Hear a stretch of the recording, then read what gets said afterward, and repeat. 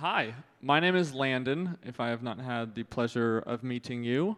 I'm one of the elders here at City Beautiful Church, and I'm really glad to be here with you today. Ryan and Cole are both out of town, so I texted Ryan and said, Mom and Dad are leaving town, and I'm throwing a house party.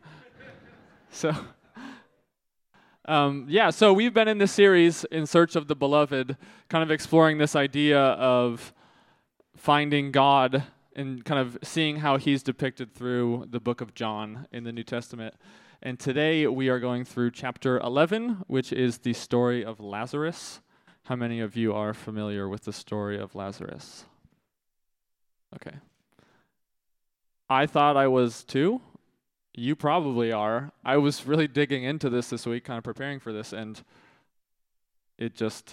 there's a lot of layers here in this story, and so I'm kind of excited to go through that. We're going to kind of focus on the different characters of this story, Martha, Mary, Lazarus, and Jesus, and kind of see how they interact and kind of what we can learn from those things. First, I have a question. We're going to go down memory lane. How many of you have ever had a close friend of yours correct you in a way that was actually helpful? So like correct your behavior or a decision, but kind of sit you down straight in the face and say, hey, you're doing the wrong thing. Yes? It's like 4 of you? Okay, great. That has happened to me many times.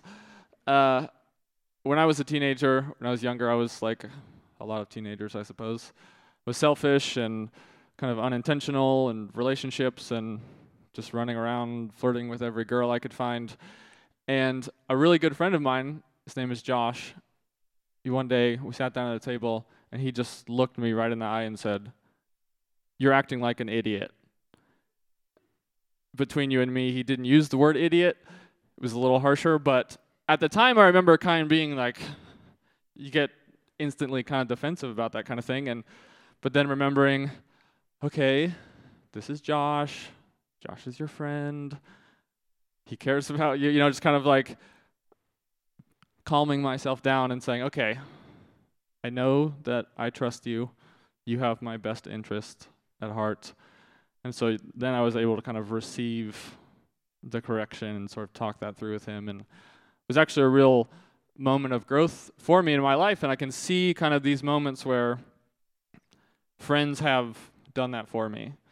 We love the loyalty and friendship of the friend that's always there to kind of like back you up and say, yeah, like I can't believe what that person said. Like you didn't do anything wrong, and just always kind of be there for you. But how often do we really like cherish those moments? Usually after the fact, maybe long after the fact, but of those friends who are really willing to tell it like it is and that really want the best for us, despite if we can see that at all times or not. So we kind of see that in Jesus in the story in a really interesting way. The reason those interactions are productive and have been for me is because it's not just that person is delivering truth. It's not just that what they're saying is true or that they're championing kind of the hope of the best version of you, but it's also that you trust them. It's also that they're close to you and you have that rapport, you know that they are empathetic to your situation. And so what we see in Jesus in this chapter is very similar. He turns and leads people towards hope, but he also expresses a solidarity and kind of experiencing what they're experiencing in the moment. So what we're going to do first is I'm going to kind of whiz through the story real quick, give us all a little refresher of what happens, and then we're going to go back to the top and kind of break down these different characters and their interactions with Jesus and how he responds to them. Okay, so first, before we jump in, something I try to remind myself to do, I think it's a good exercise for all of us. It's like before we jump into Scripture, take a step back, get some context, ask some of those basic questions. Who wrote this book? What was their relationship to Jesus? What is their emphasis? All of these writers have an intention, and John is really interesting. You know, Matthew, Mark, and Luke are called the synoptic gospels because they're all very similar. John seems to take a bit of a different perspective, and he really emphasizes the meaning of Jesus. So he's a little less concerned with the ABC of the historical events, and there's always something symbolic. He uses a lot of metaphor. John is the one where we get a lot of these phrases like the bread of life and light of the world and the vine and the Lamb of God. We find a lot of these things in John, and there's always kind of something under the surface there that he's really trying to get us to dig into. And so I'm hoping we can dig some of that up today. Okay, so our story, the beginning of chapter 11, starts in the wilderness. What is Jesus usually doing in the wilderness? Praying. So as is kind of his custom, we see him kind of develop this pattern through his ministry and life of finding solitude to pray and to kind of seek God's will and timing for a specific situation. So where we're at in the story is things are kind of starting to ramp up, as Greg mentioned, towards Holy Week, which is a series of events that ends in Jesus dying and resurrecting, right? So a lot of things, there's kind of like a tension building in the story. And so Jesus is in the wilderness, the other side of the Jordan River from Jerusalem, taking some time to make sure the timing is right for him to kind of step into that series of events. So he gets word that his good friend Lazarus is sick. And he kind of has a strange response. The way the story is told, he doesn't do what I think we would expect, which is like get up real quick and run to Lazarus and help him. He kind of says okay, and he says he stayed there for 2 more days.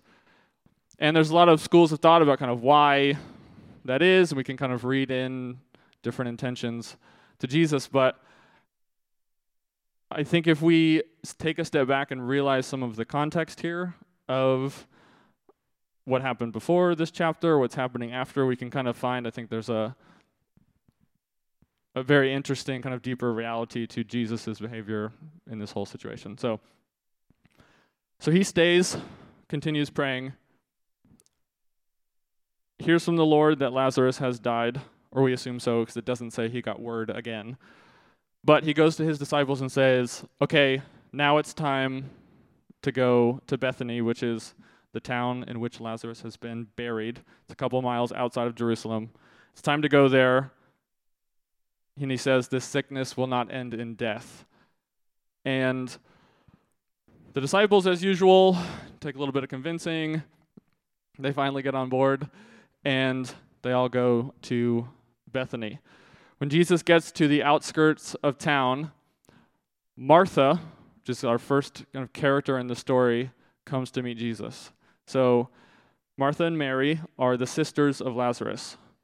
Lazarus, Martha, and Mary, as we learn from Scripture, are old friends of Jesus. So these are like childhood friends. And they're basically Jesus' family. And so Martha is the active one. She's usually busy, kind of helping and doing things, doesn't typically express a lot of emotion when we see her in the stories. And she has a really interesting posture when she comes to Jesus. She comes to Jesus and says, if you had been here, my brother would not have died. But I know that God will give you whatever you ask for. And Jesus says, your brother will rise again.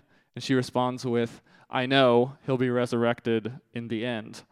And Jesus says, no, I am the resurrection and the life.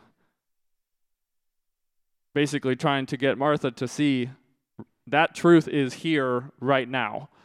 So they have this interaction, and then Martha goes back to get Mary, who did not come with her to see Jesus.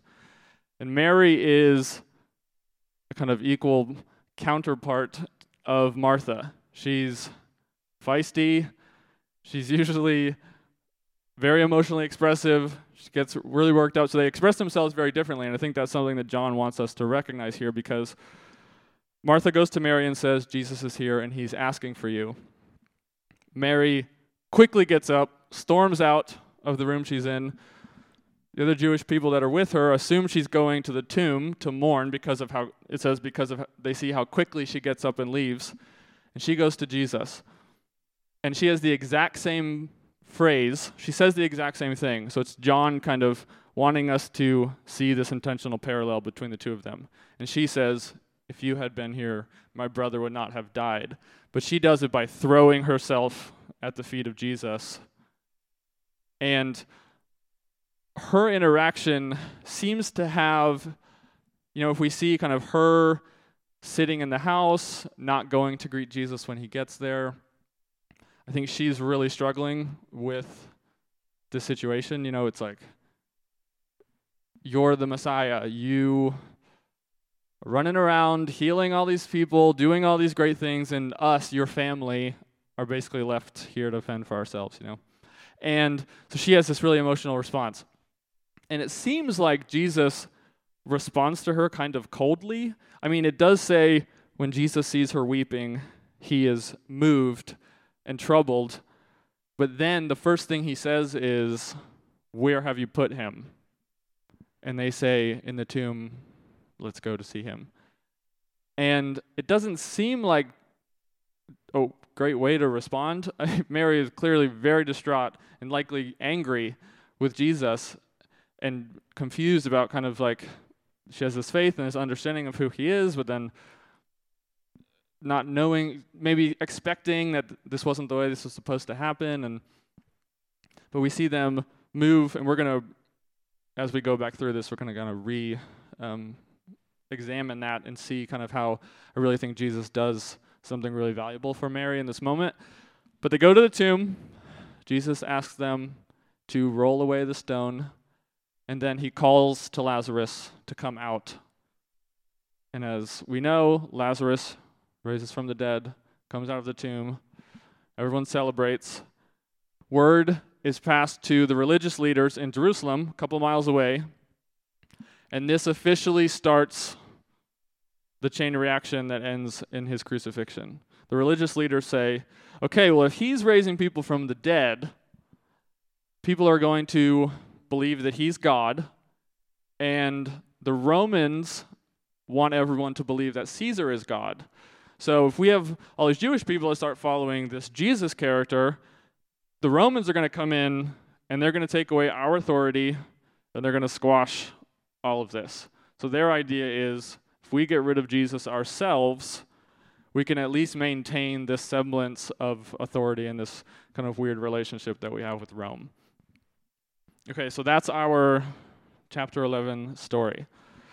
So we're going to go back through now and look at these different interactions in a little more detail and see kind of what's going on there. And I think it'll be really interesting. Spoiler alert, Jesus is really awesome in this story.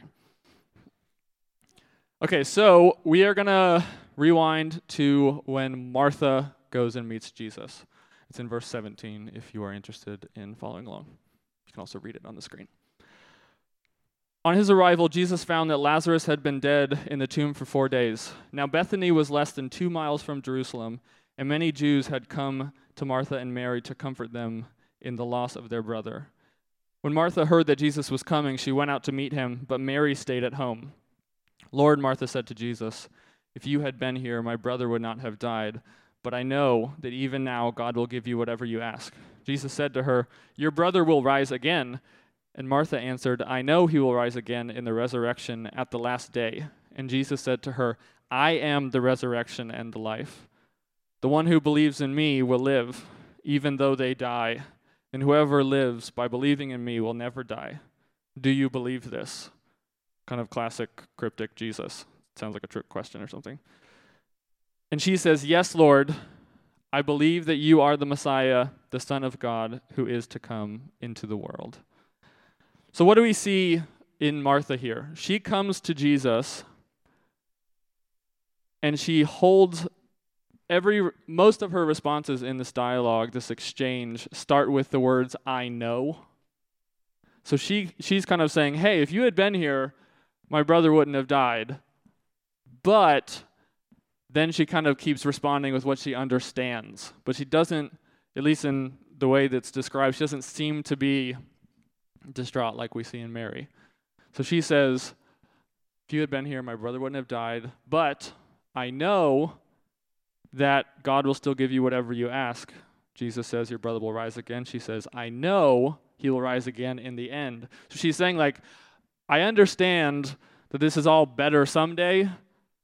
I get the theology, and she's kind of using that to keep the situation at arm's length. And Jesus is trying to kind of draw Martha forward and say, yes, that future hope is real, but he's wanting her to see that, like, God's writing a new story, that there's something happening right now, and if you're only focused on the future hope, you're going to miss that thing.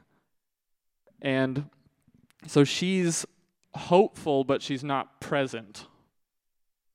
She's not letting herself get close to the brokenness and really be affected by the situation. She's trying to protect her understanding of the world and the way things work. And it's okay in all of these things when we're talking about Martha. My intention is not to communicate that it's not a good thing to get comfort in peace from our belief in a future hope. But I think there's more. It's a yes and. It's God saying, yes, that is good. It's good to be comforted by that, but I don't want you to miss the here and now. And so Jesus calls Martha back into the moment. She's kind of dwelling ahead in the future hope, and he's saying, like, hey, something is happening right here, right now. This life-giving power that you believe in, that you understand, is available for you to experience right now if you're willing to see it and participate in it, which I think is really powerful. And I want to look at the church as Martha. So how do we see Martha in us? I think we operate as Martha when we think it's our role just to disperse information to the world. That if we just send truth to the world, if we just send the Bible verse or the thoughts and prayers, line, that we've done our duty. But I think Jesus is saying, like, those things are great. The truth is good. Telling people what is true is great. But you can't do that without also seeing what God's doing in the moment and seeing what Jesus models here, which is that he comes close. And he says, yes, there is that truth, and he wants us to have that, but he also wants us to be close. He wants the presence.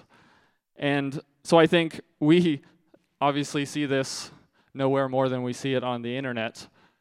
And I think it's because inherently the internet does not deliver that half. It doesn't give us the face-to-face companionship. It doesn't give us the company. It doesn't let us get close to that thing. So I disagree with Mark.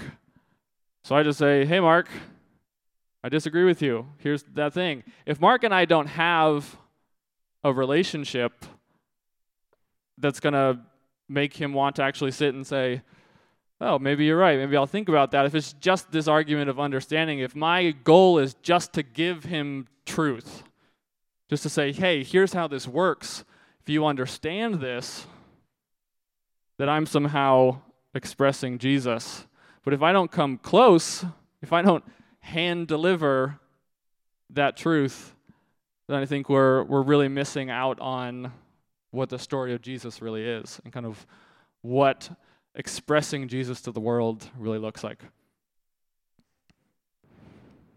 Thank you. I did not make it up. Okay, so we're going to move on to Mary. And I will pick up where we left off in verse 28. And it says, after she had said this is Martha, she went back and called her sister Mary aside. The teacher is here, she said, and is asking for you. When Mary heard this, she got up quickly and went to him. Now Jesus had not yet entered the village, but was still at the place where Martha had met him. When the Jews who had been with Mary in the house comforting her noticed how quickly she got up and went out, they followed her, supposing she was going to the tomb to mourn there. When Mary reached the place where Jesus was and saw him, she fell at his feet and said, "Lord, if you had been here, my brother would not have died." When Jesus saw her weeping, and the Jews who had come along with her also weeping, he was deeply moved in spirit and troubled. "Where have you laid him?" he asked. "Come and see, Lord," they replied, and Jesus wept. We're going to circle back to the Jesus wept part, but I really want to take a look at Mary in this situation. Mary is the flip side of Martha, as we said before. John is very intentionally showing us a parallel between both of their postures with Jesus. So if Martha is hopeful but not present, what we see in Mary is that she is present, but she's not hopeful. So she's up close to what's happening. She's aware of the situation. She's allowing herself to be affected, but she's lost sight of the future hope. She's lost sight of where Jesus is going. So she's in the moment, but she's static. She's not moving forward towards the healing that God has. And so Jesus calls her forward into hope.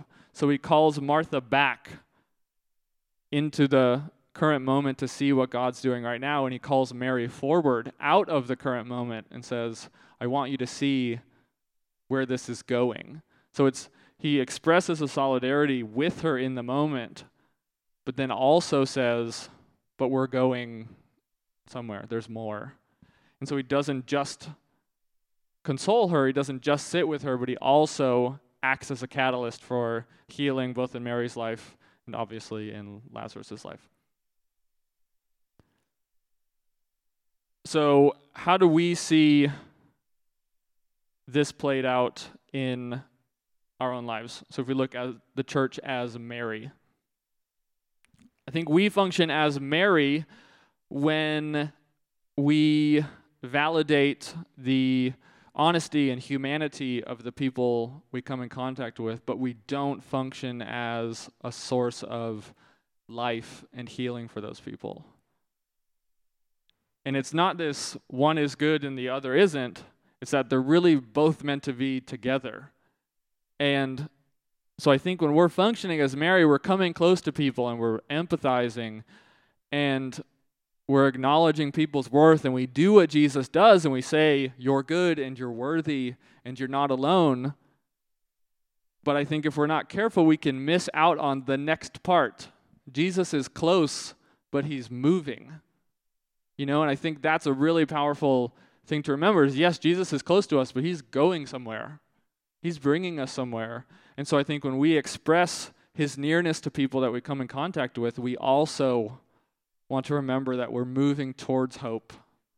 That yes, all of those things are true. They're not alone and they're loved. We are not alone and we are loved. But God is saying, and there is more.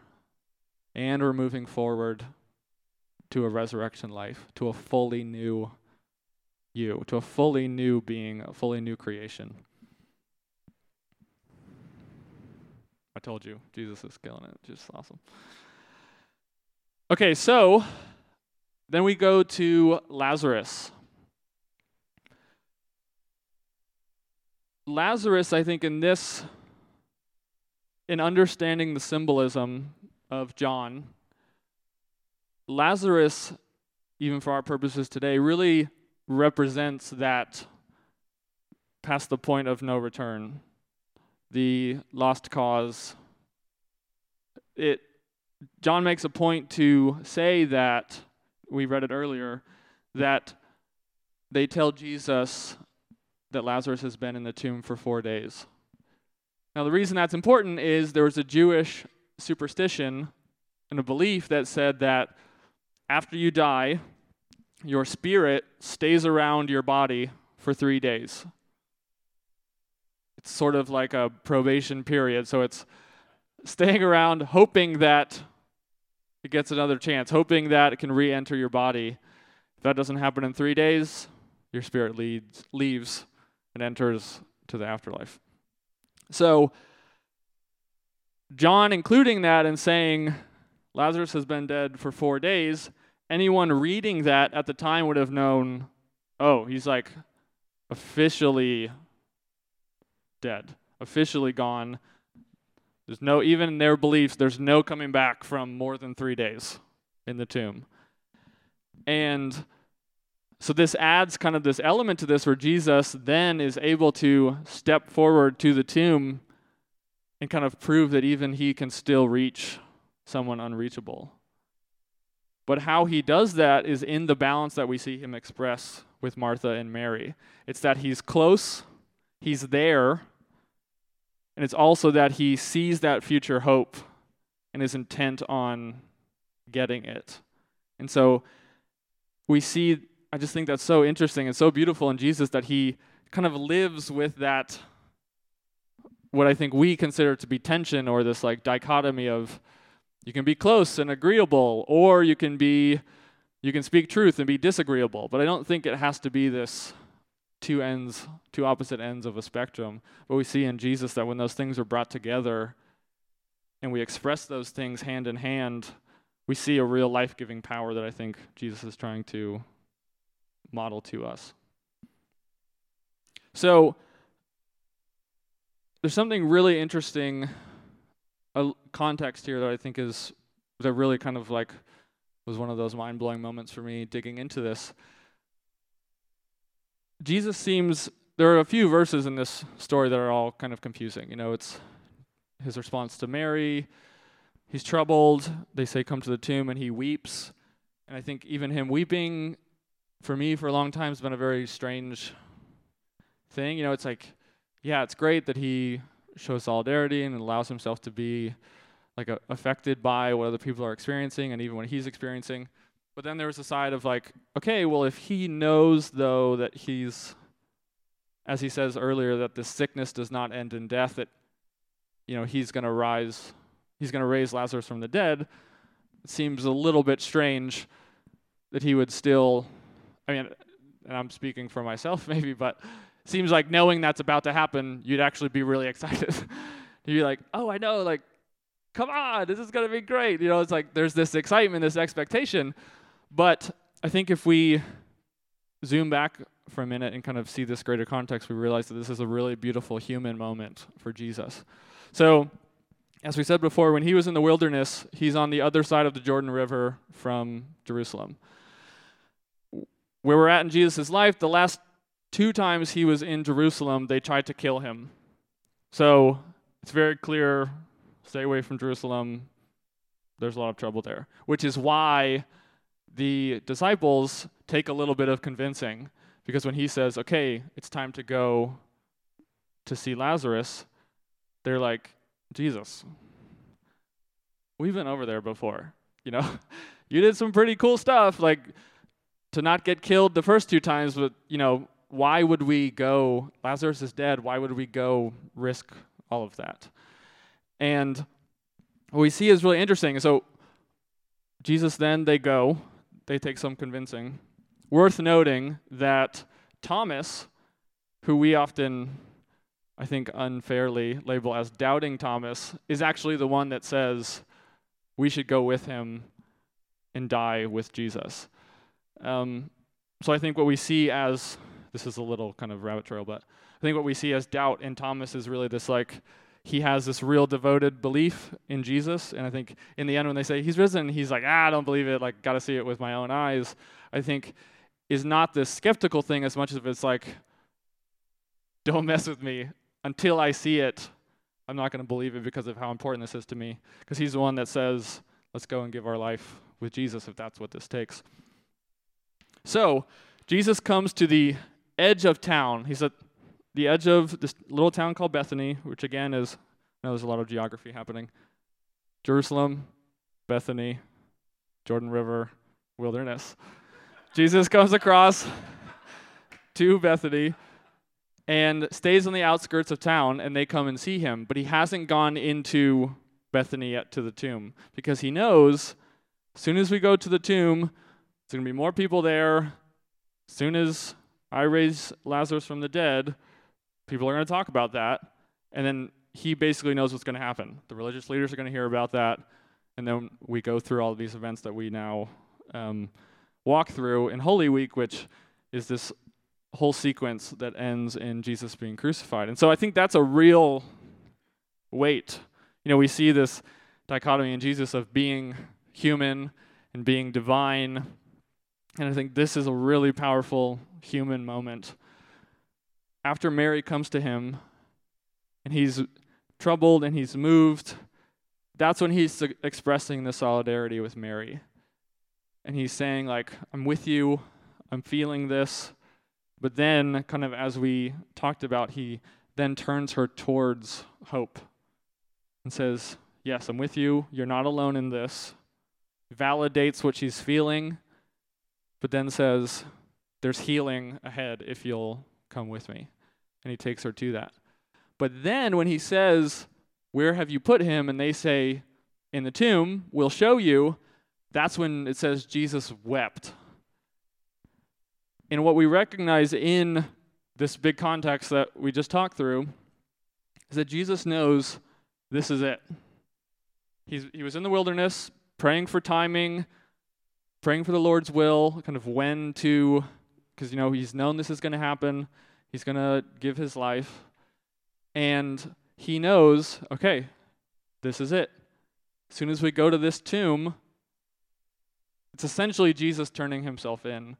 So what Mary is seeing as this, you didn't do things the way I thought you should have, and frankly, think you did them the wrong way. Obviously it would be better if Lazarus hadn't died. But I think what we were missing in the greater context of the story, and even what happens after, is that Jesus is quite literally giving his life so that Lazarus can live. So there's this beautiful symbolism that we see where Jesus coming to the tomb is him giving his life. It's this foretelling of what's about to happen. Him giving his life so that Lazarus can live. And so in that moment, we are Lazarus. And Jesus is expressing that, hey, I'm here, giving myself for this future hope so that you can experience the resurrection life that's here. But he is also Lazarus. He is also going to experience that with us. It's that he shows the solidarity in the human experience with us, shows what will happen to us by giving his life, and also a foretelling of his own resurrection. So it's this, that both and seems a little strange, maybe to explain that we're Lazarus and Jesus is Lazarus and everyone's Lazarus. But the beauty of the resurrection is that we come to life with Jesus. That we are, that he models that, he leads, he gives his life so that with him we might all have life. We might experience that resurrection power. And that for me was just like, I was reading this commentary on it, kind of digging into this stuff. And man, is that not like just the clearest picture of Jesus? He's experiencing the weight of what he's stepping into. He's experiencing the reality of what it takes to deliver resurrection life to the world. And he feels the weight of that and he weeps, but he still goes to the tomb. And N.T. Wright says something really interesting about that. So at the tomb, some Jews that are watching say, see how he loved him, talking about Jesus to Lazarus. But some of them said, could not he who opened the eyes of the blind man have kept this man from dying? And N.T. Wright offers this really great perspective, I think. He says, this passage points us forward to the questions that will be asked at Jesus' own death. Couldn't the man who did so many signs have brought it about that he himself didn't have to die? Couldn't the one who saved so many have in the end saved himself?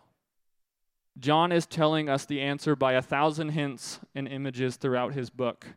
It is only through his death, it is only through his own sharing of the common fate of humanity that the world can be saved.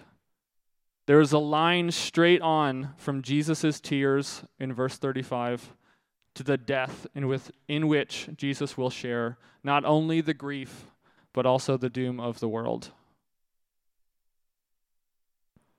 Whew. I know that's a lot, that's a long statement, but we see this beautiful kind of foretelling of the sacrifice of Jesus. But I think there's this really, something for us today, I think that we can take from this is that we see that it's Jesus' balance that equips him for this. He's present with Mary. He shows solidarity. He's affected by brokenness. He gets his hands dirty. He gets right up close and experiences that with us. He also validates our belief in this future hope, this future reality that we all get to be reborn and are being reborn. But it's that he's both of those things that's like the real key, I think, to unlocking being able to really minister to the world, to really deliver the power of Jesus, which is that resurrection life. If we do it with one side or the other, if we're doing Jesus a disservice and we're not really expressing it. You know, it's like we see all through the scriptures these instructions to lay hands on the sick and pray for them, and to feed the poor, and to take care of widows. And all of these instructions are in person, face to face, sharing in that experience. So yes, we are delivering truth. Yes, we are pointing people to Jesus. Yes, we are saying, hey, there's more for you. There's more that you can be. There's more that we all can be. Let's go there together. And it's also like being affected, not doing that from a distance, not just throwing our understanding at the problem, but really delivering that truth and that healing in person, being a catalyst for that change. You guys tracking with me? Man, it's juicy. So good. Okay, so I want us to, we're going to recap a little bit. So to Martha, she uses her understanding to keep herself at arm's length from being affected by the world around her. And to her, Jesus says, come back to me. Yes, that future hope is great, but don't miss what I'm doing right now. I'm here right now, writing a new story, doing a new thing. Don't lose sight of that in the midst of kind of focusing your gaze on that future hope. And to Mary, he says, come forth to me. You're in the moment. You're here. You're getting up close. You're allowing yourself to be affected. But don't lose sight of the future hope. Let's go there together. Jesus doesn't just point Mary to hope. It's not our job to point people towards the hope and truth of Jesus. It's our job to take them there, to walk there with them. There's that inherent relationship element, I think, that's really necessary if we really want to see that life-giving power expressed and demonstrated. And then to Lazarus, Jesus says, come out. So it's like his ability to reach the unreachable. He says to Lazarus, you're not beyond redemption. You're not beyond grace. You're not beyond the power of this resurrection life. And he calls him forward into the light. So what do we see in the church as Jesus? We've talked about kind of the church, how we operate in these other characters, but how do we express Jesus? And I think it's with that understanding that yes, we share truth. Yes, we champion that future hope. We tell people that there's more than the life they have and the way they're living, that there's this greater thing, that there's this real power. But we also live life with those people. We give ourselves for them. We see that Jesus, he keeps matching the need with his response. So Martha needs presence, and Jesus gives his presence. He says, I'm right here, be with me. Mary needs hope, and Jesus gives her hope. He stands with her and then says, let's move towards life.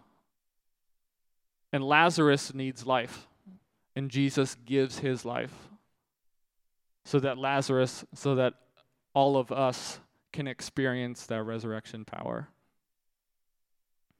It's his nearness. So when we look at Jesus, his nearness is accompanied by an invitation.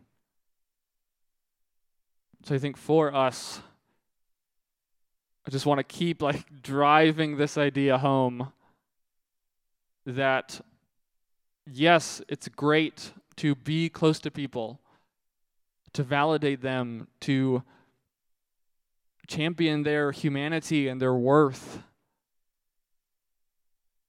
and to also be a force, be active in the next step, be active in the resurrection life.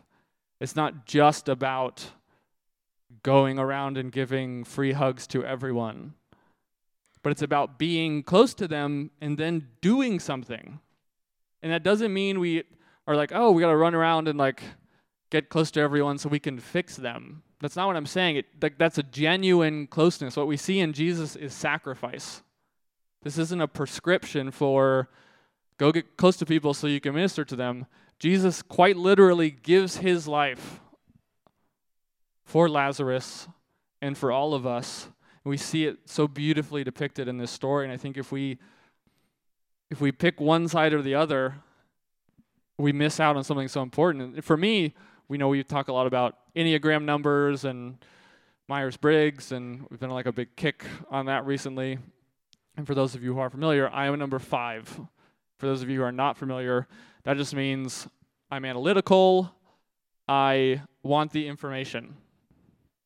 Tell me about the science. What are the numbers? What's the evidence? So it's my tendency to be Martha, to use my understanding, my theology as a bunker, which is kind of what I talked about last time I was here speaking, was I use that to keep myself separated when I should be using that to equip me to get closer. Our understanding of that future hope should let us get closer, should let us be more affected, not less affected by the brokenness that we encounter in our own lives and in the lives of other people. So we're going to go into a time of reflection, and I would like everyone just to close your eyes. We're going to take a deep breath.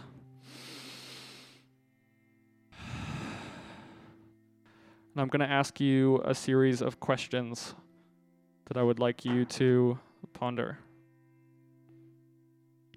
How do you operate? How do you respond to difficulty, to questions, to loss, to brokenness in your own life and in the life of someone else?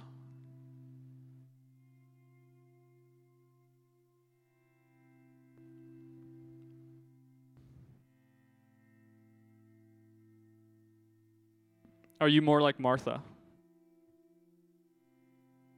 Do you use your understanding, your theology, your trust in this future hope as a shield instead of as a bridge? Do you protect yourself from being affected by brokenness? And if that's you, Jesus is saying to you, come back to me. There's more that's happening in the here and now, right in front of you. That future hope, that resurrection power is available right now. don't miss it. And don't sell it short by reducing it to information that other people need to understand. They do not have an understanding problem. They have an experience problem. They need to experience that truth. Or are you more like Mary?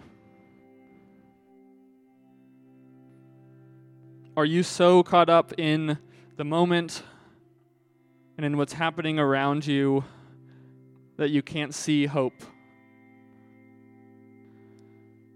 Do you feel like you're static?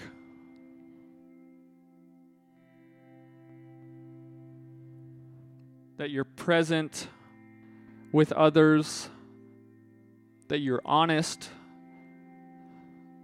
about yourself, but maybe you're missing that next step. You don't feel the motion that Jesus is calling us into. You don't feel that move to that hope, to that resurrection life. And if that's you, Jesus is saying, come forward to me. There is hope. There is life. It's right ahead. You just have to reach out and touch it.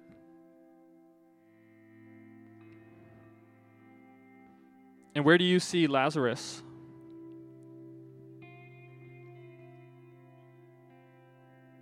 Where do you see hopelessness? Is it in your own life? Is it in the life of a stranger or a friend or someone who used to be a friend? Is it in someone you consider your enemy or someone you disagree with? What situations do you approach as hopeless, that you've written off? Jesus wants to speak to that thing and say, come out, come into the light, come experience this resurrection life. And he wants to do that through us, expressing these two parts of Jesus and the power that he shows us and that he is for us.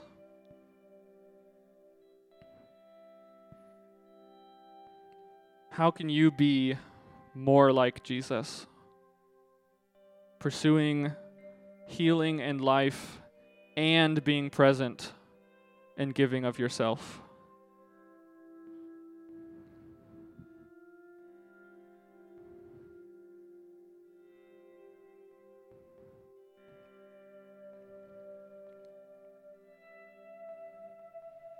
Really think about how you function in those moments. What do you do when you experience disagreement? When you experience loss? Or doubt? Or fear?